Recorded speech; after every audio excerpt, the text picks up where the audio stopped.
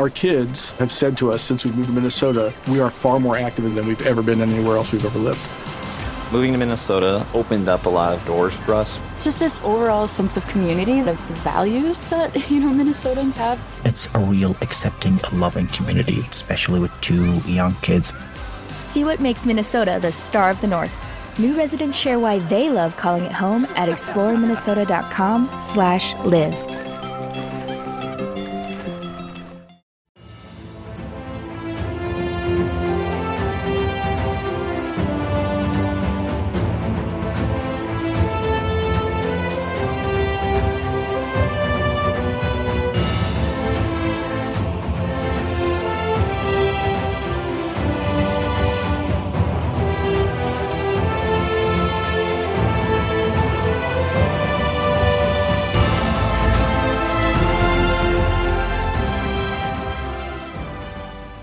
Welcome back to 1001 Heroes, Legends, Histories, and Mysteries podcast. This is your host, John Hagedorn.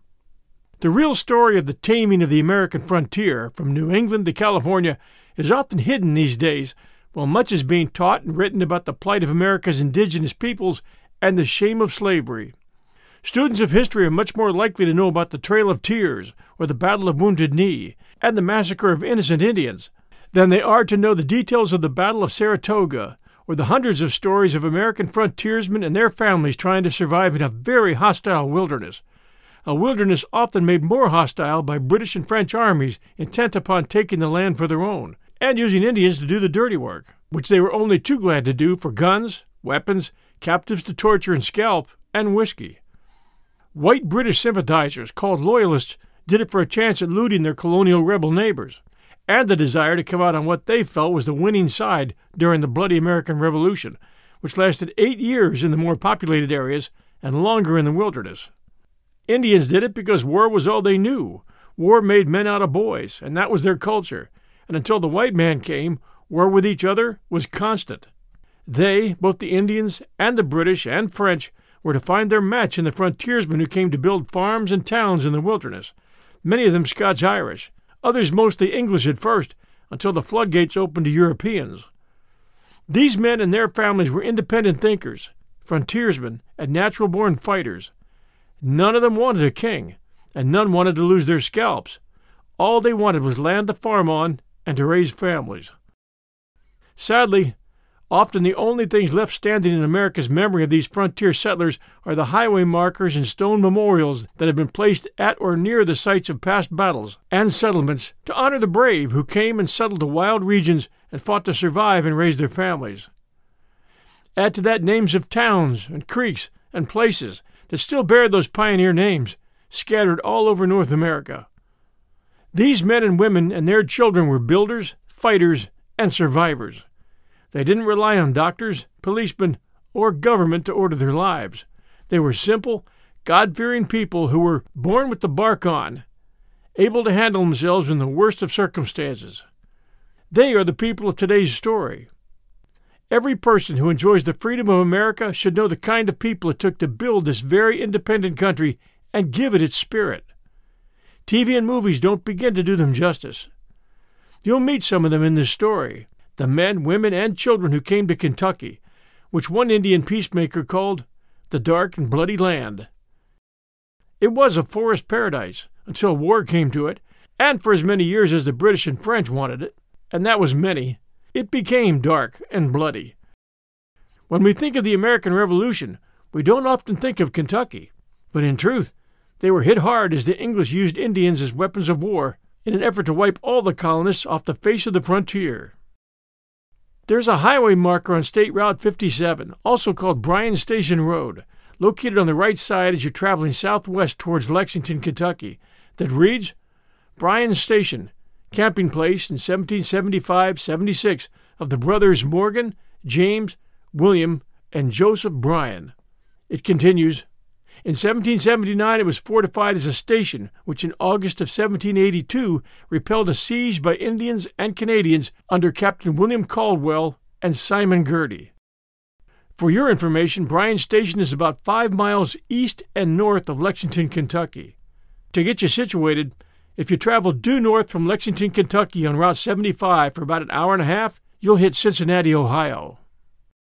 Regarding that road sign, note the date of the siege, August of 1782. That's nearly a year after the British surrender at Yorktown. The British may have surrendered at Yorktown, but the war, which had begun April 19, 1775, didn't end with the surrender of the British at Yorktown. It continued until September 3, 1783, making it a war of 8 years, 4 months, 2 weeks, and a day. The war after Yorktown shifted from the East Coast to the frontier. On the frontier, war was a way of life before and after the Revolution. And when the British or their loyalists weren't leading the Indians, the French or French Canadians were. And when it wasn't them, it was just Indians doing what they had done to each other for centuries, raiding, torturing, killing, and scalping. This was their way of life, and those tribes who weren't good at war were swallowed up by those who were. Just ask the spirit of Squanto or J.F. Cooper's Last Mohican, Chingachgook. By the way, for you history buffs, there was no Last Mohican. The Mohicans were forced out of the Hudson River Valley into western Massachusetts around Stockbridge, then later relocated to the Northwest Territory to today's Wisconsin, where they merged with the Munsee Band. They are today called the Stockbridge-Munsee Band of Mohican Indians. How are they doing, you ask? You can stop by the North Star Mohican Casino Resort in Bowler, Wisconsin, and ask. As far as northwest Kentucky goes, it was described a few times as a no-man's land for Indians. There was no one dominating tribe, but it was hunted by tribes from all around, making it a dangerous place to live. Many of the smaller tribes like the Siska, the Maumee, the Saponi, and Monoton were conquered by stronger tribes like the Chickasaw and Shawnee, the Shawnee being a splinter tribe of the powerful East Coast Powhatan. Others had split off from the mighty Iroquois to the north and east, or the Sioux to the north and west. To the south were Cherokees. As mentioned, Indians had been at war long before the first white settlers. I will grant you the fact that in a number of instances, innocent Indians and Indian camps were attacked and destroyed. Off the top of my head, once in New England by the Puritans, once on the Outer Banks by angry colonists, at places like Wounded Knee by U.S. cavalry, and in Pennsylvania, where a God-fearing sect of Moravian Mission Indians were massacred by an unauthorized Pennsylvania militia. President Theodore Roosevelt called that one the worst stain ever committed on the American frontier. But these atrocities pale in comparison to those carried out by American Indians over a period of 300 years. In Kentucky, I can find no instances of white atrocities committed upon unarmed or undeserving Indians. On the contrary, the indigenous tribes that used Kentucky as their hunting grounds, as well as their British allies and loyalists, relentlessly carried out attacks on innocent settlers for decades.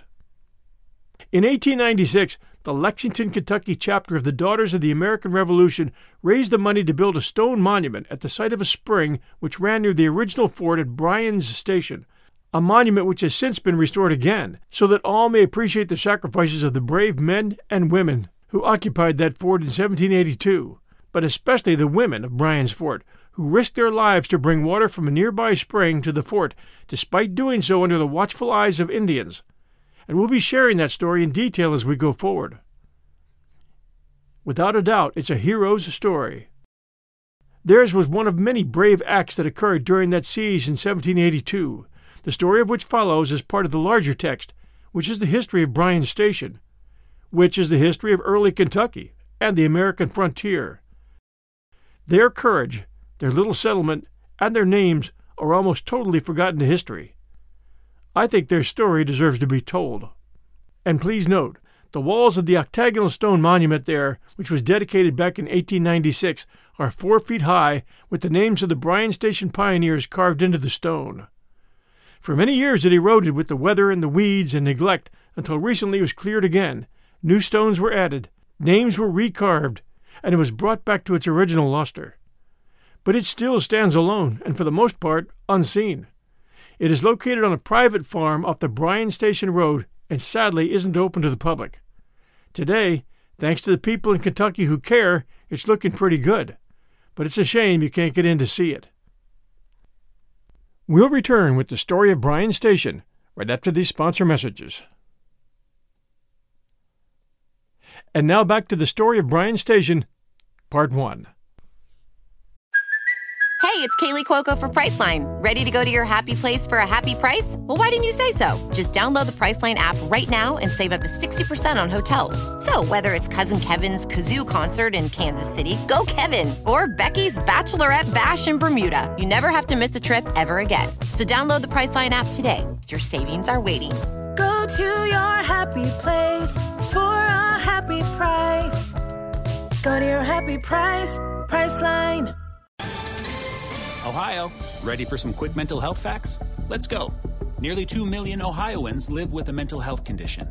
In the U.S., more than 50% of people will be diagnosed with a mental illness in their lifetime. Depression is a leading cause of disability worldwide. So why are some of us still stigmatizing people living with a mental health condition when we know all of this? Let's listen to the facts and beat the stigma. Ohio, challenge what you know about mental health at beatthestigma.org. It was in the year 1773 that a pioneer family named McAfee first came to what is today called the Bluegrass region of Kentucky. One of the McAfees killed an elk by the banks of a river there, leaving a huge set of antlers on the bank of that river for others to see, and the river became known as the Elkhorn. It still carries that name today. In 1774 and 1775, 5 frontiersmen, John Floyd, James Douglas, and Hancock Taylor, 3 surveyors of Fincastle County, Virginia, of which Kentucky was then a part, and William Bryan, a hunter from that section of North Carolina now known as Rowan County, and John Ellis, a Virginia veteran of the French and Indian Wars, arrived in that area. They were seeking land in which to raise families and build their futures. They filed claims, surveys were made, and temporary improvements were made, but they were forced to abandon camp for years as war had broken out between the outraged Ohio Indians and the colony of Virginia, and it had barely ended when the great struggle for American independence began.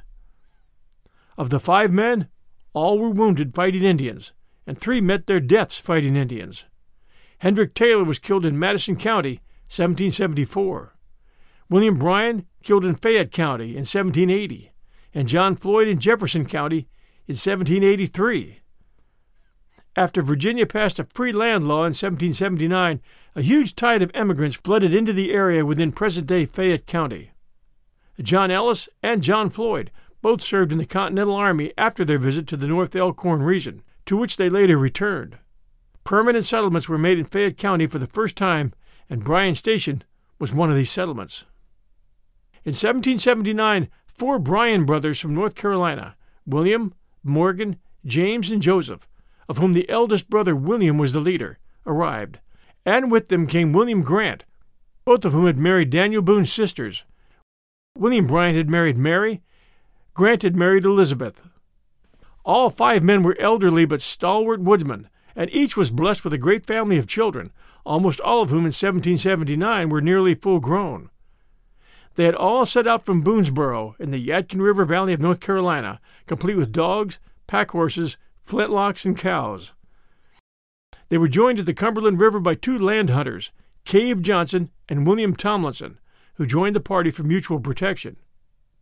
It was this group that helped to build Bryan Station when they reached their destination. For much of the way they had followed a buffalo trail, or trace, for there were buffalo in great numbers back in those days, and one settlement known as Blue Licks was named after the natural salt licks to which the buffalo journeyed for replenishment. Salt was, and is, as most of you know, a basic element for survival of animals and men. Bryan Station on the North Elkhorn Creek was about 5 miles north of the small stockaded settlement of Lexington in present-day Kentucky.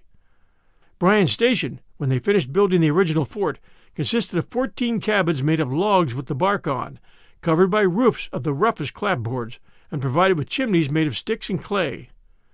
The cabins were arranged as a square, with the aid of an outer wall of great pickets made of tree trunks sawed in half and buried in place standing. Everything was put together by wooden pegs, as iron and nails were not then available. The station, or fort, was placed on elevated ground, and the surrounding trees were cleared so as not to give attackers a hiding place. At the foot of the hill and facing the south side of the station was a creek, partially hidden, which provided the fort with cold water, its only disadvantage being that it was surrounded by underbrush and a thicket of cane. A footpath zigzagged downward to the spring through the freshly cut stumps of trees and past some saplings of dogwood and pawpaw and through wild rye, pea vine, and clover. The families had only a few pots and ordinary implements to use. The rest they had to make, from slab tables to chairs and buffalo tallow dips needed for the making of soap and candles. From hand mills they made deerskin breeches and moccasins. Beds in the primitive cabins were made by forcing forked sticks into the floor, running poles through the forks into the log walls, and then stretching buffalo hides tightly over the framework. Bedding consisted of homespun sheets and blankets and beautifully pieced quilts and kivers, or coverlets. Hunting was done for necessity, for the settlers lived on wild game, and when the hunters returned without enough, the camp went hungry. You needed to make every shot count, as lead was scarce. From the time they were boys, these hunters learned how to bark a squirrel, meaning to deliver the shot so close to the squirrel's head that the impact of the bullet striking the tree next to its head would stun him and drop him from the tree. This saved the meat from being destroyed by the bullet. The Indians took a brief break in killing and raiding in the fall of 1779, thanks mainly, it was said, to the success of George Rogers Clark and his Vincennes campaign. So game could be had that year without the constant risk of life, and more settlers came. Among these were Stephen Frank, Nicholas Tomlinson, Thomas Bell, David Jones, James Hogan, Huttery Lee, and Daniel Wilcoxon.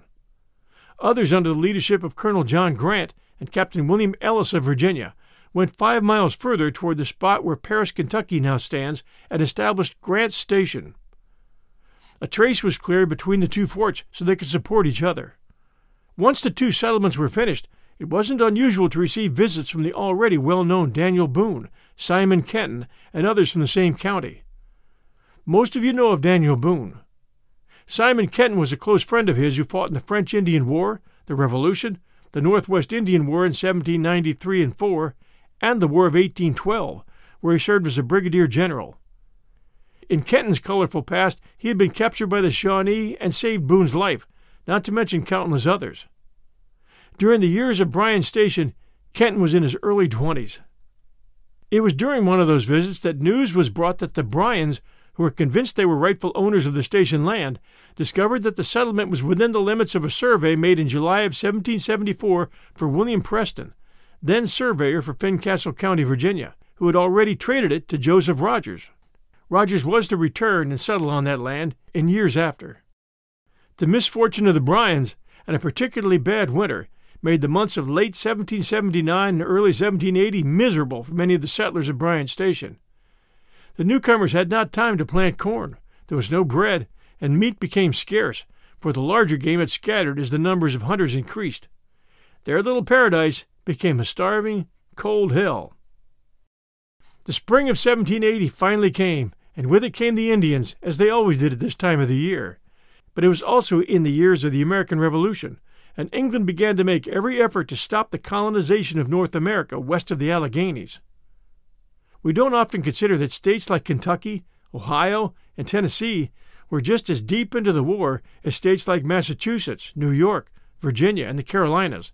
But they were, in that England, with the help of Indians and Tories, wanted to exterminate all settlers and settlements, which were nearly all anti-crown.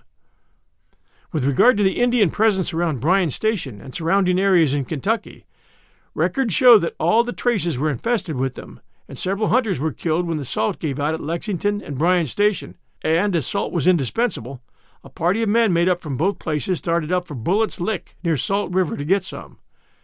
They had hardly passed a little cluster of cabins called Leestown and reached the bank of the Kentucky River when they were suddenly attacked by Indians who killed Stephen Frank and wounded Nicholas Tomlinson, William Bryan, and several others of the party, who quickly recovered, but the expedition had to be abandoned.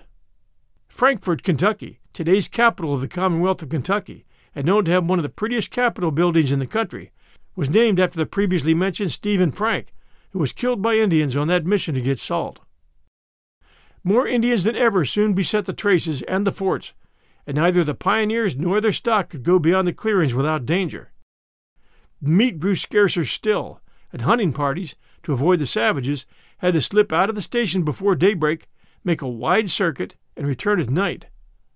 When a man went out during those times, his returning was never a sure thing. By the 20th of May, 1780, Bryan's Station was desperate for meat. they sent 12 mounted men in search of game to the woods near present-day Georgetown, Kentucky. When they reached the woods, they split into two groups, with the agreement that one party, led by William Bryan, and another led by James Hogan, should range down the Elkhorn River, one party on each side, meeting that night at the mouth of Cane Run. Soon after they parted, Hogan and his men were pursued by Indians, and abandoning a led horse which had been brought along to carry game, they distanced the Indians and galloped back toward the station to get reinforcements.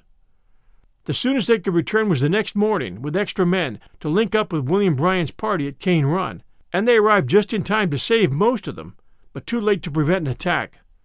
The Indians had used the captured pack horse, which was provided with a bell, to lead Bryan's party into an ambush, and had defeated the hunters, mortally wounding William Bryan and severely wounding William Grant, when Hogan's party rode up and finally routed the savages. As we mentioned, William Grant was the husband of another of the Boone sisters, Elizabeth. In this last fight, one of the Indians was killed and scalped. That was retribution. 3 of the white men were wounded. One of the wounded was David Jones, for whom David's Fork, a tributary of the Elkhorn, was named. David's Fork Baptist Church, built in 1861, still stands in North Lexington as a reminder. David Jones was shot through the middle of the chest, but miraculously survived. The wounded were brought back to Bryan Station, where anxiety gave way to feelings of joy, sympathy, fear, and worry, especially for William Bryan, who returned alive but badly wounded by 3 bullets. He died before the next dawn, which was May 7th, 1780. Soon after, with 4 wounded men needing attention, those who could stand, men, women, and children, attended their first funeral at Bryan Station. Every man and some of the women carrying a rifle during the proceedings. No church bells tolled on that sad day as the procession walked carefully over the rocks and logs where the Buffalo Trace crossed in the creek, and the only music was the rippling of the stream when the settlers halted in the woods on the other side of the station. They were all silent as a good man made a simple prayer, and William Bryan was laid to rest under the spreading branches of an oak which stood at his head. After the service, 2 men stayed to carve his initials deep into the bark of that tree. It is said that trees hold on to deep carvings for hundreds of years. The family history states that no one knows for sure where William Bryan is buried. If that oak tree still survives, it shouldn't be hard to find.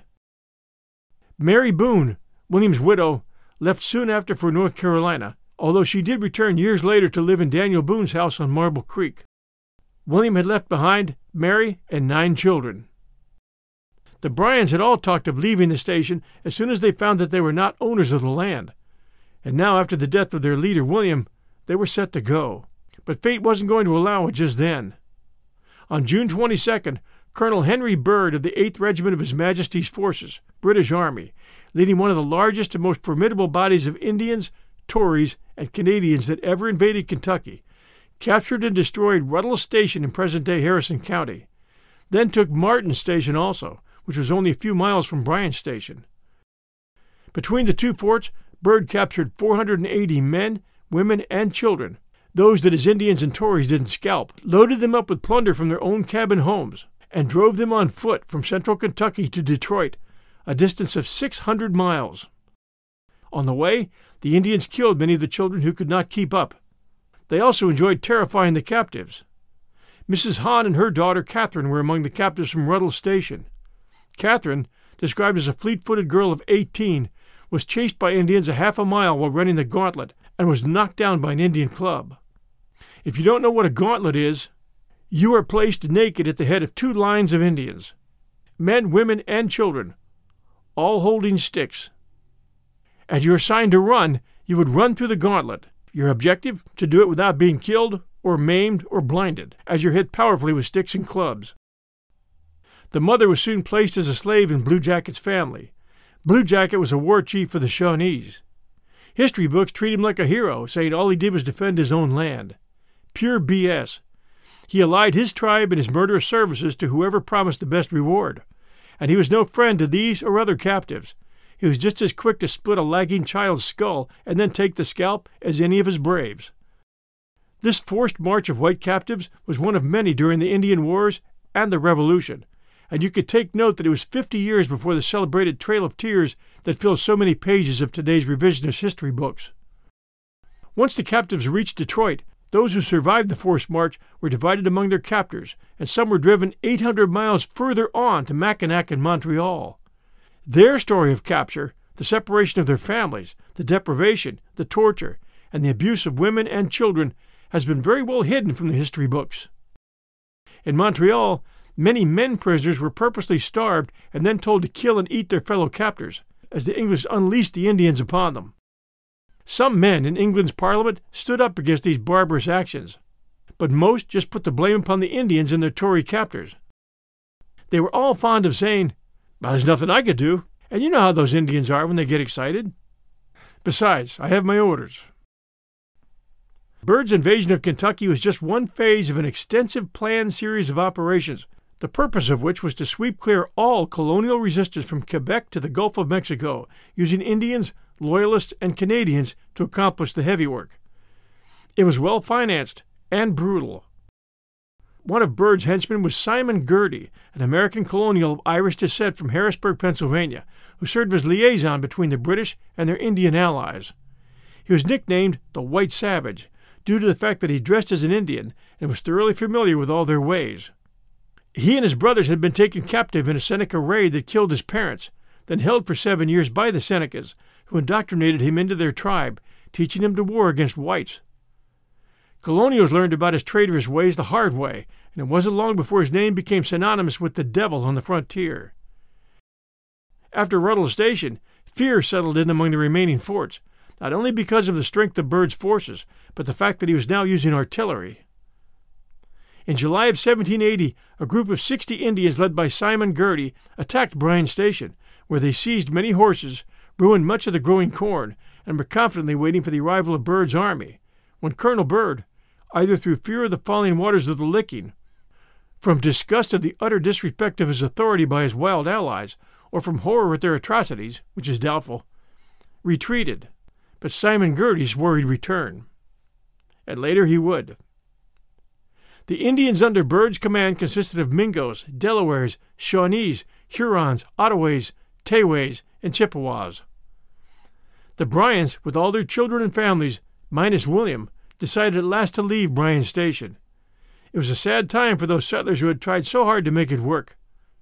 Corn, thanks to the destruction of the fields, was now selling at $120 a bushel, a price none of them could afford, and corn was a necessity if they were to make it through the winter. Their horses were mostly gone, stolen. By late August, they loaded the pack horses, said goodbye to the few who remained at the fort. The conch shell was blown, as history tells us, and the caravan of settlers moved out along the old Buffalo Trace, and the Bryans and their party abandoned the station forever, leaving only their last name and a few brave souls behind. At the start of autumn of 1780, only a few of the cabins at Bryan Station were occupied, and the fort seemed to be about entirely deserted when a change of fortune took place. Clark's expedition against the warring Indians north of them, which happened almost immediately after Byrd's invasion, renewed confidence in many hearts that the Indians could be dealt with, and immigrants once again began to pour into the country. The pouring in of immigrants was the story of America.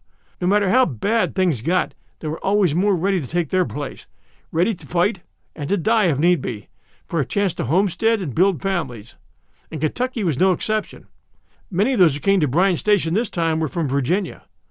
Among them were John Ellis, one of the original explorers mentioned earlier, 3 Craig brothers named Elijah, John, and Jeremiah, Joseph Stucker and relatives, and John Martin, John Suggett, and several Hendersons and Mitchells arrived.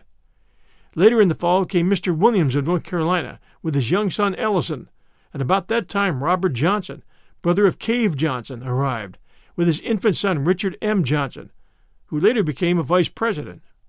These newcomers added not only more fighting men, but more cabins as well as more conveniences. Still, Bryan Station, since the fall of Martin's and Ruddle stations, was the most exposed of all the stations north of the Kentucky River. Lexington was the best, mainly because its builders had the forethought to include a spring inside the station compound. At Bryan Station, the spring was on the outside. In the spring of '81, the Indians returned to Bryan Station, and even before the blooming of the dogwood, killed a man who was on lookout while Daniel Wilcoxon was plowing corn. Wilcoxon escaped with his life through a lucky mishap. June opened with another casualty when Huttery Lee was killed trying to give his horse grass outside of the walls. His horse was shot and he himself was scalped, dying while yet a youth. It should be mentioned that these Kentucky settlers had never attacked an Indian camp or murdered Indian squaws or children, the types of outrages that many history books today like to talk about. Both men were buried in the Rood Station graveyard across the creek next to William Bryan. By the spring of '82, on March 23rd, the station was shocked by the news of Captain Estill's defeat. 2 survivors of that fatal engagement, also known as the Battle of Little Mountain, was fought near Mount Sterling in what is now Montgomery County, Kentucky, and it was one of the bloodiest engagements of the Kentucky frontier. The battle has long been the subject of controversy, as the loss was placed in large part on one of Estill's captains, William Miller, who ordered a retreat that left the rest of Estill's command cut off and vulnerable to a full attack from Wyandotte Indians. Captain Estill was killed, and one of the survivors, David Cook, placed the blame directly upon Miller's head. Monk Estill, the adopted slave of Estill's, won a particular distinction for bravery by carrying a wounded militiaman, James Berry, almost 25 miles back to Estill's station, where in recognition of his heroism he was freed by Estill's father. Monk was the first slave to be freed in Kentucky. The site of Estill's death is marked by a millstone marker pointing to an old sycamore tree on Hingston Creek. By the summer of 1782, Bryan Station had grown to 40 cabins with clapboard roofs, all of which sloped inwardly, and like all the larger forts in Kentucky, was laid out in the shape of a parallelogram, with a blockhouse at each corner. And every space not occupied by the back or outside wall of a cabin was filled in with pointed log pickets which were 12 feet high. The fort was 200 yards long and 50 yards wide, and provided with 2 big gates that swung on enormous wooden hinges, one of the gates on the southern side near the Buffalo Trace and Creek. That Buffalo Trace would one day become the Bryan Station Turnpike, just 5 miles north of Lexington, Kentucky. On the outside of the picket wall were several cabins, in one of which lived James Morgan Bryan, his wife, and their infant child, and there were other shelters outside that housed tanning vats, as well as rude contrivances for making rope and other absolutely necessary articles. The livestock had been increased. More and more had been cleared of trees and fenced. A vegetable garden and a hemp field was flourishing, and 100 acres of corn extended along one side of the Buffalo Trace past the fort and down to the forest-covered bank of the creek. Trees still lined the other side of the trace, making it a narrow lane between the trees. Near the creek, which was marshy in spots, was a thick growth of cane so high that a man on horse could hide easily. Looking up from the low, marshy area, one could see the fort on the side of the hill, cleared of trees, with its corn and outbuildings extending down the slope toward the creek. Such was Bryan Station on the 15th of August, 1782, just before sunset, when a messenger galloped up bringing news that Captain John Holder, with men from his own station, as well as from McGee's and Strode stations, had been defeated at the Upper Blue Licks by a band of Indians he had been pursuing. The Indians had committed depredations and captured children at Hoy's Station in what is today called Madison County. The word was for all settlements to rendezvous at Hoy's Station. Lexington Station had already been notified and was preparing to go and hunt down the savages, and now Bryan Station was hurrying to get ready to do the same. None realized at that time that the attack on Hoy's was a decoy, a diversion, to get Bryan Station to empty itself of a good number of its 40 riflemen. Since nearby stations would also be depleted, Bryan Station could expect no help from them in the hours to come. As darkness fell on Bryan Station, and bear-greased lamps and buffalo tallow dips were lighted, the men met and decided who would go and who would stay. The British had assembled a huge force of Indians, Loyalists, and British regulars for the attack. Early in August, the British Commandant of the Northwest, Lieutenant Governor Henry Hamilton, whose headquarters were at Detroit, ordered Captain William Caldwell to collect militia and Indians and order them to destroy the settlements south of the Ohio. Caldwell was not really British. He was a Tory, a British sympathizer, who surrounded himself with a company of Tory and Canadian Rangers, establishing himself as the official head of the force, although its real leader was the infamous Simon Girty. A grand conference of Britain and its Indian allies was held at Chillicothe, and while Caldwell promised the Indians captives and scalps, whiskey and hatchets were handed out liberally. Simon Girty, who was half Indian himself in style, language, and manner, would lead them. He promised them that whites would be driven from their honey lands forever, and worked them up into a killing frenzy. The many Canadian Tory Rangers kept to themselves, no doubt excited that the coming days would yield plunder beyond their imagination. When the attack force started south, paddling down the Little Miami and then crossing the Ohio, it numbered well over 500 Indians and Rangers. By the evening of August 15th, they were all positioned around Bryan Station, staying out of sight. This was the same night that the messenger had arrived. What was surprising was that no steps seemed to have been taken to protect the settlement from surprise, and the large attacking force had not been spotted. Only the attack on Hoyes by about 60 Indians. That was it. Just enough to raise the alarm and create a call for volunteers from surrounding forts. The plan was working out well for Girty. The entire force of 500-plus attackers took their places on or near the bank of the creek and as close to the fort as it could, concealed by the tall and abundant vegetation. One detachment was posted near the trees and the corn, where the trace crossed the creek. Today there's a bridge over that creek. It was at the southern end of this bridge that the men were hiding. The main body of attackers buried itself in the cane brake and marsh grasses. So near the spring, said one survivor, as to render it useless to the fort. Girty was evidently in doubt as to whether or not the volunteers had left the fort, and sent some scouts to reconnoiter before daylight. Their mission was to capture an early riser or cause enough excitement to get the garrison to expose its fighting strength. Fort sentry James McBride spotted one of them and fired. His shot rang true, and one of Girty's scouts fell dead. McBride would lose his life to another Indian in 1789 while he was surveying the Licking, but killing a few of them who attacked him before he was tomahawked. Immediately after McBride killed the scout, James Morgan hid his wife under a floorboard in their cabin just outside the fort, strapped their little boy to his back, and escaped from the cabin and to the fort, all at his wife's insistence. What the attackers did not know was that this incident in the pre-dawn alerted the settlers to the fact that a force was waiting outside and that the attack on Hoyes was a diversion, so they did not send reinforcements.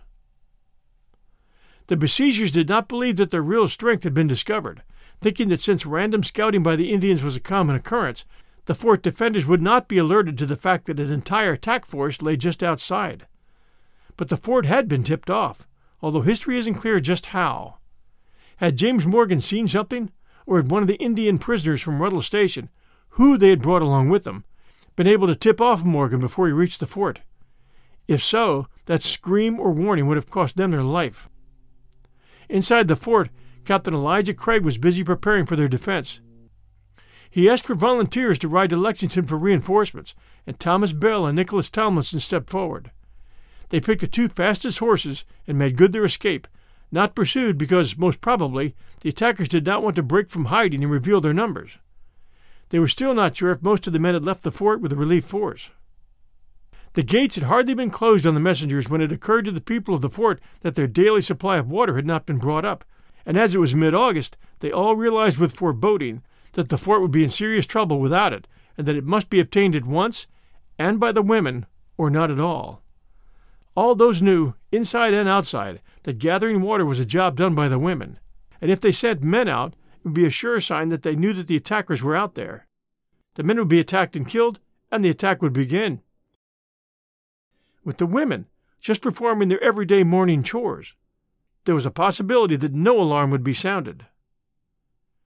As one early historian puts it, never was a demand for heroic self-sacrifice suddenly made or more simply and sublimely answered.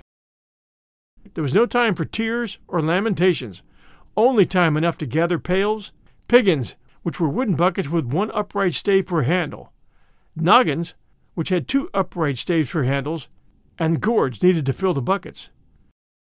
Then there were hasty embraces, which many no doubt feared would be their last, and as the sun cleared the horizon on that morning of August 16th, 1782, the brave women of Bryan Station left its protecting walls, and with looks of pretended cheerfulness, but with wildly fluttering hearts, went down the hillside, beyond the reach of the garrison's guns, and gathered at the never-to-be-forgotten spring, in point-blank range of hundreds of enemy rifles, and under the very eyes of a swarm of savages who crouched like panthers in close and deadly ambush about them.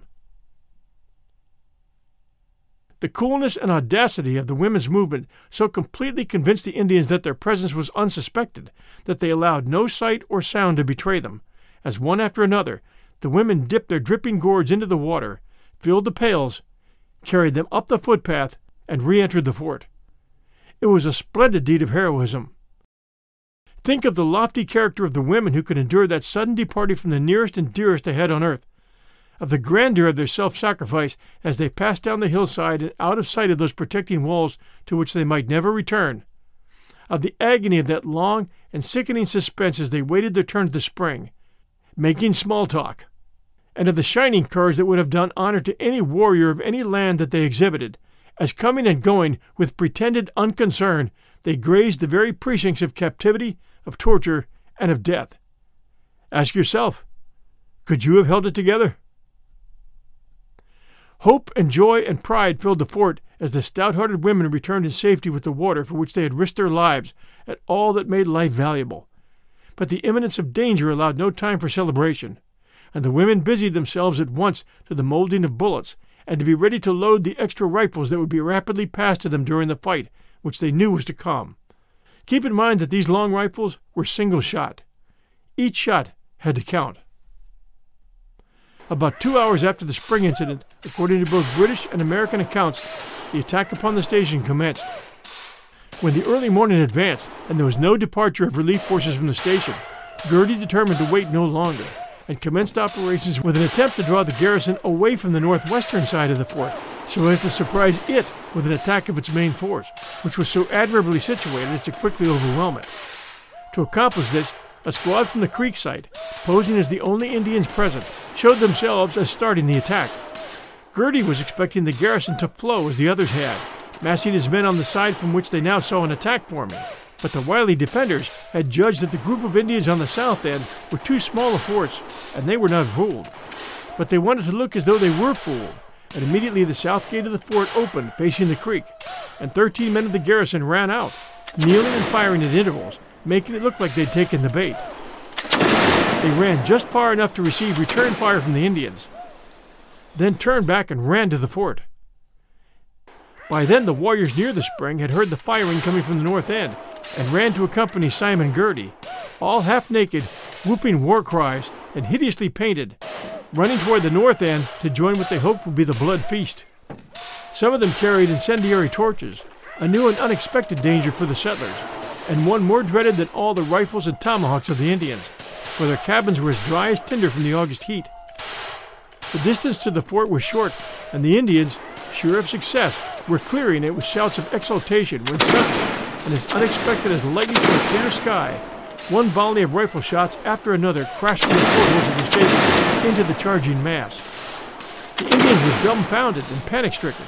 The triumphant war whoops ended in cries of pain, consternation, and fear. Confusion reigned. Some wild shots were indeed directed toward the fort, and a few daring warriors even reached the stockade and fired some cabins with their torches. All were caught in the swift stampede of hundreds of warriors as they dashed left and right to avoid another killing volley from the garrison, tripping over their dead and wounded as they did so. Before the echoes of flintlocks had died away in the Elkhorn River Valley, none but the slain could be seen along the grassy slopes.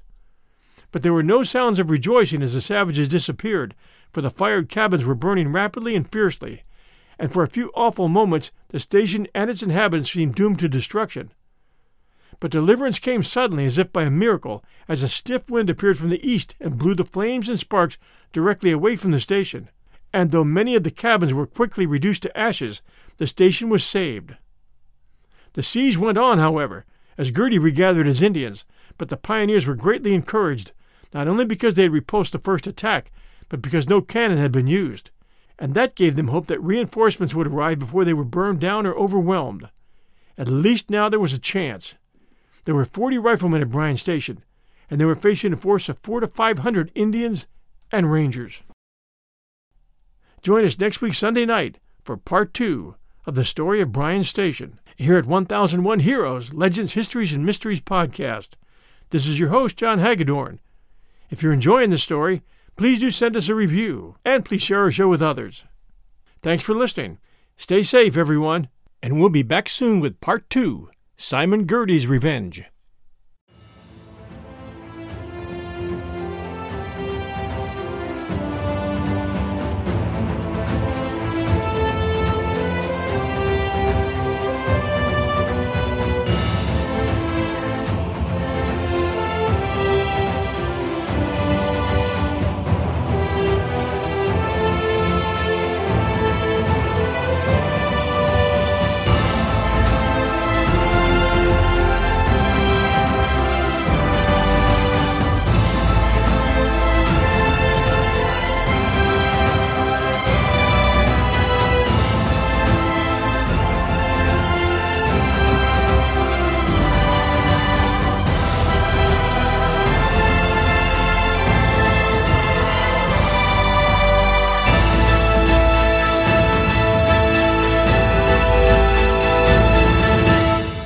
Our kids have said to us since we moved to Minnesota, we are far more active than we've ever been anywhere else we've ever lived.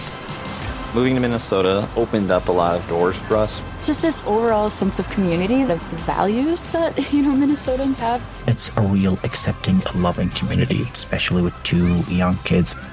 See what makes Minnesota the star of the North. New residents share why they love calling it home at exploreminnesota.com/live.